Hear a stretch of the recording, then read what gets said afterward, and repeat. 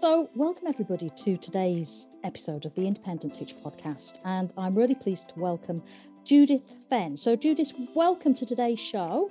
Thank you. And what I will do is I'll just ask you in a moment to describe your role, your current role, but obviously you've done an awful lot of work in education and as a teacher. So, can you say a little bit about your teaching career, and then we'll come on to what you're doing now? Sure. So I came into teaching when I was 25. I wanted a bit of time out after I left university, partly because I read history and I was absolutely sick of reading history books by the time I left, which was a shame, and I needed to have a break away from it. So I did a random variety of jobs that is another podcast. Trust me, that's going way off piste. And so I started teaching when I was 25, and I did 13 years in independent schools, in 3 different schools. As a history teacher initially, predominantly my route was pastoral. It wasn't really a route. That sounds like it was really planned. It so wasn't planned. It was one of those, you made a form teacher, and then they say, do you want to be a head of year? Then they say, do you want to be a head of 2-year groups? And then they say, do you want to actually be a pastoral lead? And suddenly you're a pastoral lead in a school, and you kind of look back and go, I'm not entirely certain how that happened, but great. I was a HOD for a little while as well, which was good to get that experience, because I thought it was a very different role. It felt very different from the pastoral. And then I ended up as a deputy head, whereupon I shifted career into what I'm doing now. But, I was predominantly, all the way through that period, apart from the last 2-3 years where I was a deputy, I was a jobbing teacher as well. My my timetable was full of teaching, and that was the main focus, I suppose, of my working day. Yeah. We get a lot of early career teachers who, they do have a plan, and it's, I want to be a deputy head. I spoke to somebody last week who was a head teacher, and he was on some fast track course, and he knew straight away he wanted to be a head. It was really unplanned. I was ambitious, I think. It wouldn't be, it'd be unfair to say that I fell into it. I was ambitious. And at one point, I absolutely saw myself as being ahead. Interestingly, I learned a huge amount. I think my steepest learning curve was as a deputy, because for the first time, I looked outside the teaching community in the school to the wider community in the school, to the fabric, to the buildings, to the finance, to the running of a school. And that taught me a huge amount, which in my not day job as a chair of governors, I call upon. And that experience was really valuable for that. But in terms of the jobs I like most, the roles I like most in schools, actually, I was thinking about this earlier. I was going for my little walk, was head of years 10 and 11. That was the job I liked the best. That's not an easy job. Any kind of, years 10 and 11 are an interesting beast. But that was what I liked. But I didn't see myself as, I'm going to do this, I'm going to do that. I kind of thought you just go up the food chain and you become a head. And then I realised I didn't want to become a head. So, yeah. It was when you were a deputy head that you then decided to leave teaching. Yeah. Is that correct? So, well, I decided to have a sideways career move for what I thought was going to be a few years. I decided I wasn't ready to be a head, and that was absolutely right. I wasn't. Ego would probably have told me I was ready to be a head. No. Wasn't ready to be a head. And this opportunity arose to do a sort of sideways move out of teaching, but still involved with schools, which was, of course, statutory induction of newly qualified teachers, as they were then known. And I thought, that's really interesting. It will get me out of being in a single school. It's a breadth. It's across schools. It's national. So it's all sorts of different schools and types, and learning about newly qualified teachers and learning about teacher development. CPD was something I was always really keen on. It was something I always thought was terribly, terribly important, but meaningful CPD rather than I went on a course, that CPD. Yeah. And I saw it actually at the time as an interesting step on a career ladder and at that time I didn't think I wouldn't come back. I always thought I would come back in schools. Because that was the question I was going to ask you.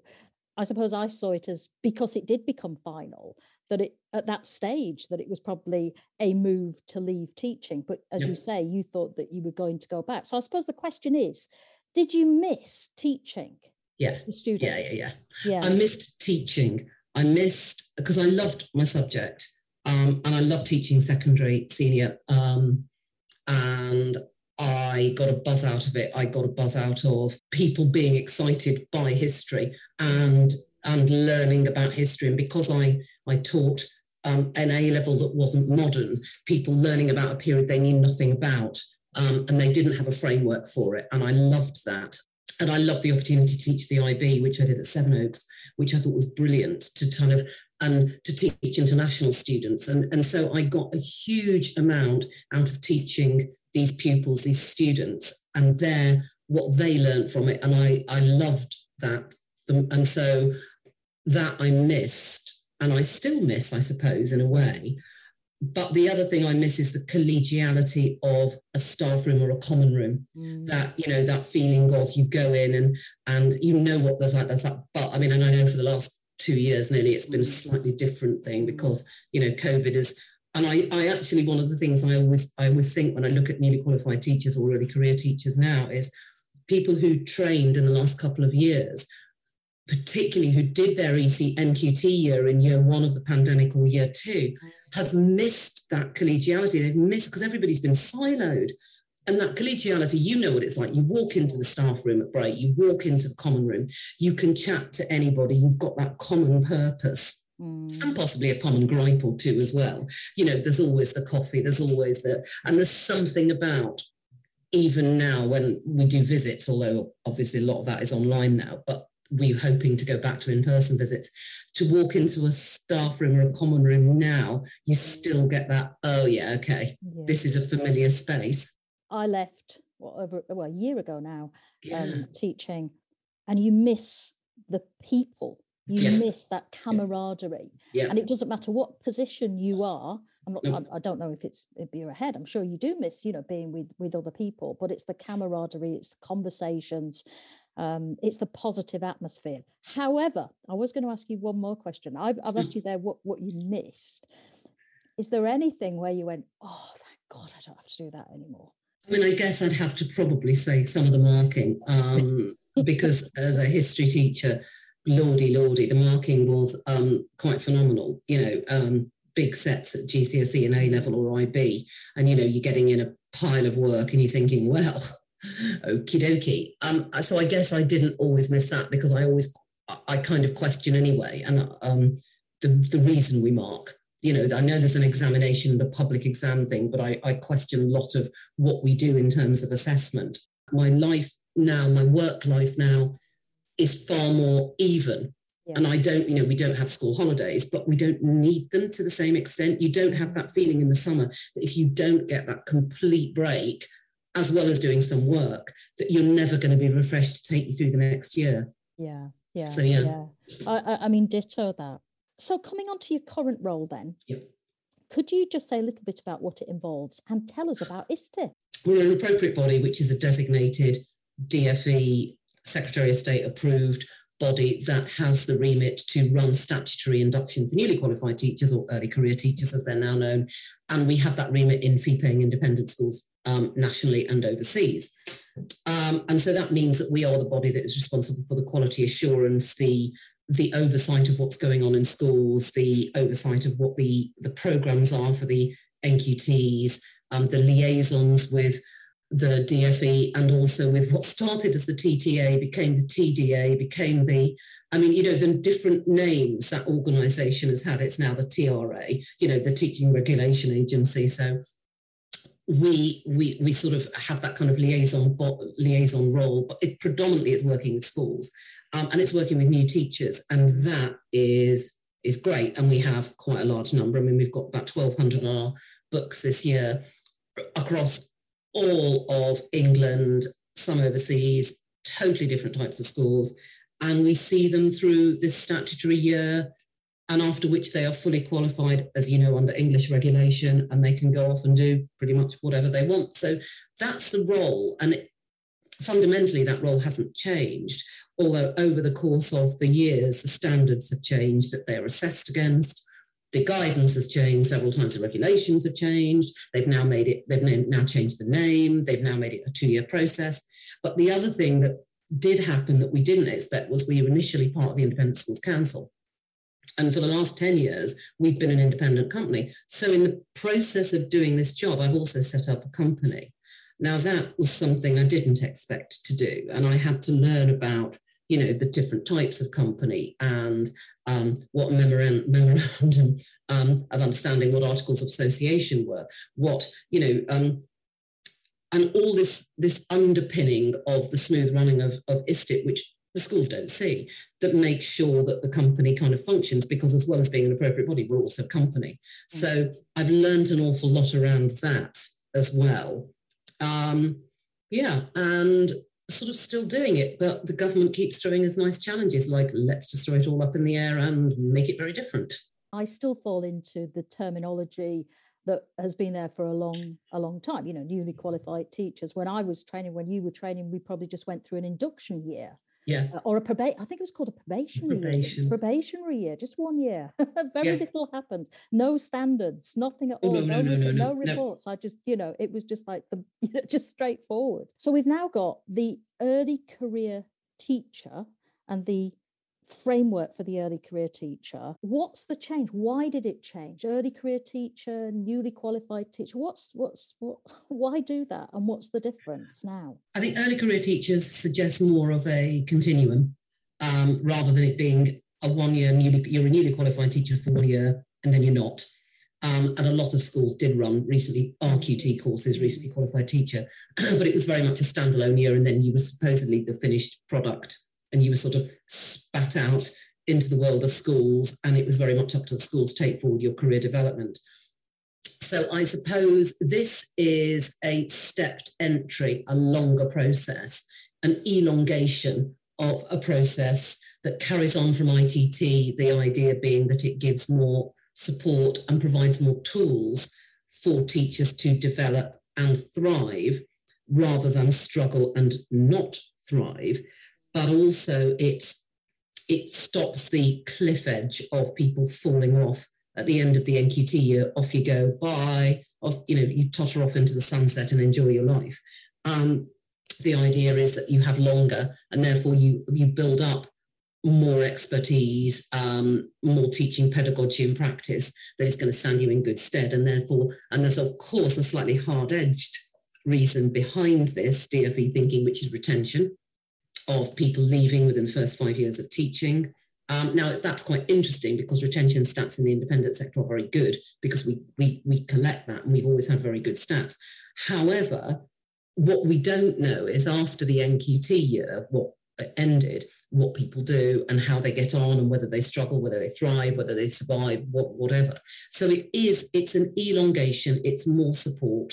It divides it more clearly into monitoring and support, which were always the two pillars of induction. But because of the early career framework, which is very much the support, it's made it a clearer, delineation. Is it better then? The jury's out on that one for two reasons. The jury's out because we're in term 2 of year 1, and there's 6 terms now. So in a way, ask me in the first term of once we've gone through a cohort, once we've got through 2 years, because it's really hard to judge at the moment.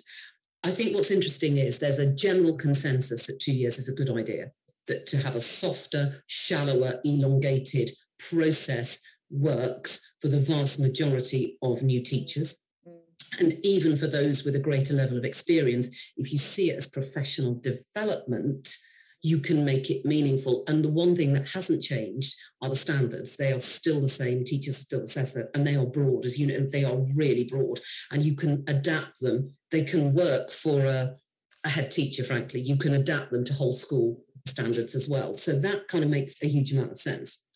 The early career framework as a support tool is a really good idea.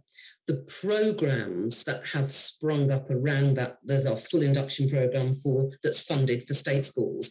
There's core programs which have been devised by 4 providers. Then there's the schools, the option for schools to do their own route.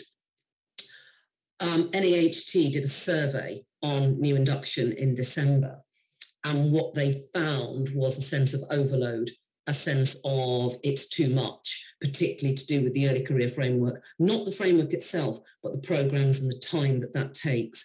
So I think that's why the jury's still out, that it's too early to tell. But also, I think that quite a few people are finding that this is quite burdensome. Now, a lot of our schools are doing school-based, so they are not following the full induction route. Right. We're hearing that some of the state schools that were following full induction route want to pull out, want to do core, or want to do their own thing. Right. So I think there's going to be a settling. That's natural, though. You change something this much, it's not going to be you change it and then it carries on. You have to have that kind of review and reframe. And I don't know where that will go, but I think that it has to be the one thing I feel very strongly about with the early career framework is it should be personal to each teacher's development. It's the single most important tenet of teaching. You have to differentiate. You have to adapt and flex your lessons to take in the context and role of the school, to take in the context and role of the children, and then the context of the individual child. Because if you don't do that, you're not doing right by the children that you're teaching. Similarly, you can't have a one-size-fits-all program. A lot of the ECF programs deal with standards 1 and 7, areas 1 and 7 in the first term. Absolutely right for a lot of new teachers, but not necessarily for everyone. Say you've got somebody who's teaching A-level for the first time, you need to get them focusing on different standards. So I think that you've got to personalise. So my feeling is that there needs to be more flex around the personalisation of it. Was there enough consultation? The induction review was consultative. I mean, the early career framework came out in 2018. We're now in 2022. So we have been, the early career framework and the initial consultation period, we have had meetings. First of all, it's part of our remit that we take meetings with the DFE, but the DFE team have consulted. Right. Some and have listened. Now, they haven't listened to everything we've said. No, they have listened to everything we've said. They haven't acted on everything we've said. So I think we have felt that there are have been opportunities as part of the process. We also have felt that we've been able to feed back. We will continue to do that. We're doing our own checks on how this is. We're going to be able to gather data and report that back to the DFE. I would like them to hear what people are saying around personalisation. I think that's really important. But I think we have felt consulted. But I would stress that I think the induction review has been very, very different from the ITT review. And do you feel the independent sector has been welcomed in the review process? I have absolutely no truck with this. We are the independent sector versus the state sector. And I know that there are people who feel very differently. I know and people whose roles mean that it feels very different. For me, running IStip and being part of the induction process from the time we started from the time I started this to now, I have always felt like we've been consulted. We are one of the largest appropriate bodies as well. So we also have a voice, which is interesting because in that sense, we're slightly out of proportion to the number of independent schools because we take through a large number of ECTs nationwide, and there are only 2 national appropriate bodies for induction. So in that sense, it makes us slightly unusual that we have a countrywide view of the process. And our schools, as you know, are very, very different. There is a fantastic press thing where they always want to show a picture of one of the leading independent, usually boys, usually boarding schools. And if there's a top hat in sight, hurrah, we've done our job. We know that the schools that are in the independent sector are a broad church of very different types. And therefore, we can bring that expertise, whether that be special schools or whether that be boarding schools or whether that be day or whatever. So we have, I don't think there's been that gap. We're also a single issue. Teacher induction has strands that work in the state sector, in the independent sector. There are strands about what new teachers need. There are strands around training and retaining teachers that we're all on the same page on. So I think there's a huge amount of synergy. So we have enjoyed a good and positive working relationship with the induction team. I sat on and helped write the 2012 standards. They invited me onto that. And so when I look at those standards, I have huge pride because I love those standards. So I haven't ever felt that we've been sidelined, but we've always come at it from a point of view of we're all we're here to develop teachers. We need to collaborate. We're not politically point scoring. We're not that kind of person, because actually, who are we harming if we do that? We want to do the best by our teachers and by all new teachers. So what can we bring to that? And we have got expertise, and one thing we do have is years of experience of inducting teachers quite successfully.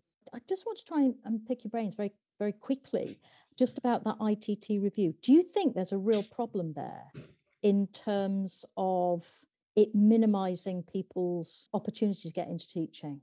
I think there are bigger problems about people going into teaching than the ITT review, because if you're thinking of starting into teaching and starting to find a course, you're not looking at the ITT review and the content, to be honest. People aren't going into teaching. And why not? Because you look at the way teaching is portrayed in the press, you look at the burnout, you look at the last 2 years of the pandemic and the fact that teachers are frontline workers with no recognition for that got hammered by government time and time again in the early days about, teachers should be doing more, teachers should be this. That's died down now, thank goodness. But it wasn't just government, it was all political parties, it was the press. And now COVID's over, because we all know COVID is coming to an end, except it's not in schools, except there's, some schools have got 120 cases and a third of the staff are out, and schools are coming into the third year of what's happening with exams. And people looking at this as a career are going, do I really want this? Is this for me? So I worry about that, because obviously getting people into a profession, whatever the sector, and it's such a glorious job. It's such a glorious job. And I worry that people aren't seeing that. And I think that's terribly sad.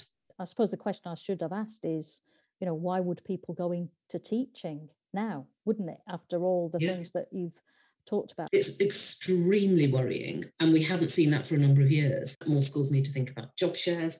More schools need to think about how they can make it attractive for men and women and people who want to come into teaching or return to teaching or train, and how that can kind of work, because I think there's a whole untapped resource there. But I think that things will settle after the pandemic, but we are going to see a lot of people. We were already seeing it. The last 2-3 years have seen a bleed out of the 50 pluses from the profession. And people saying, no, it's not for me anymore. Or why would I carry on doing this when I'm 53 and I can do something else and I don't have to draw down my pension yet? And why would I not want to do that? Because this is exhausting and I can't do it anymore. And circumstances have changed and my life has changed, and the pandemic has maybe sped up a decision I was going to make, or has precipitated, or has changed my mind completely. And therefore, the young people, and predominantly, I'm not stereotyping, because I know from the stats that the majority of our ECTs are aged 21 to 28. So the young people coming into teaching are going to be plugging gaps sooner than perhaps than anyone expected. And I think it could shake up the sector, but then I think there's opportunities there. We should be thinking boldly about this. We should be thinking about leadership from an early stage. We should be thinking about fast tracking. We should be thinking about flexible and co-working and job sharing. And we need to think creatively around this. Yeah. You know what I also think as well, as we're sitting here talking about this, I think in terms of teaching, valuing the over 50s as well. Yeah. Valuing our older staff instead of being the people that are first out the door if there's like redundancy or, they don't get promoted anymore and they've got that wealth of experience, and, just valuing over 50s, male or female. I think also a flexible working for over 50s, because you've often got the accrued experience, institutional memory, the kind of a lot of absolute excellent, I don't want to use the word resource, but I can't think of a better word, within that person. Maybe they want to work 3 days a week. Maybe they want to do something different, and I think, it's an interesting world where people are moving. And I mean, we were talking before podcast began about, people like Nikki Bright, who's brilliant, who was a head teacher and is now doing something completely different. People are living longer and working longer. So the idea of you're in your last 10 years of teaching, you're about to basically toddle off and play bowls and then you'll sink gently, into your retirement and knitting or whatever. It's not the case.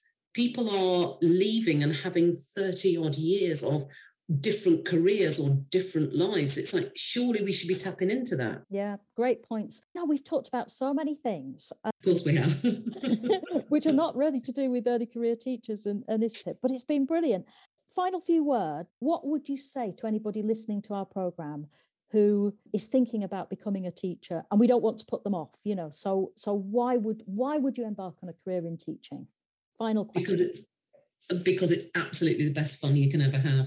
You have the opportunity to make a real impact on young people's lives, and not in a fluffy bunny way, but in a way of preparing them for life, and pastorally and academically. And you're part of a community, you're part of something bigger than you, and I think that's a glorious thing. It stretches you academically, it does stretch you emotionally. You will laugh more in a staff room than you ever thought was possible. You will also tear your hair out, but you will have fun, and you will have these amazing opportunities, and you will meet people along the way that absolutely impact on your life, that you will keep in touch with, and that you will value, and you will learn from. There are role models aplenty in that profession. And, life is too short not to do something you love. Yeah. Do it. If you love a subject, or it's a glorious, glorious job.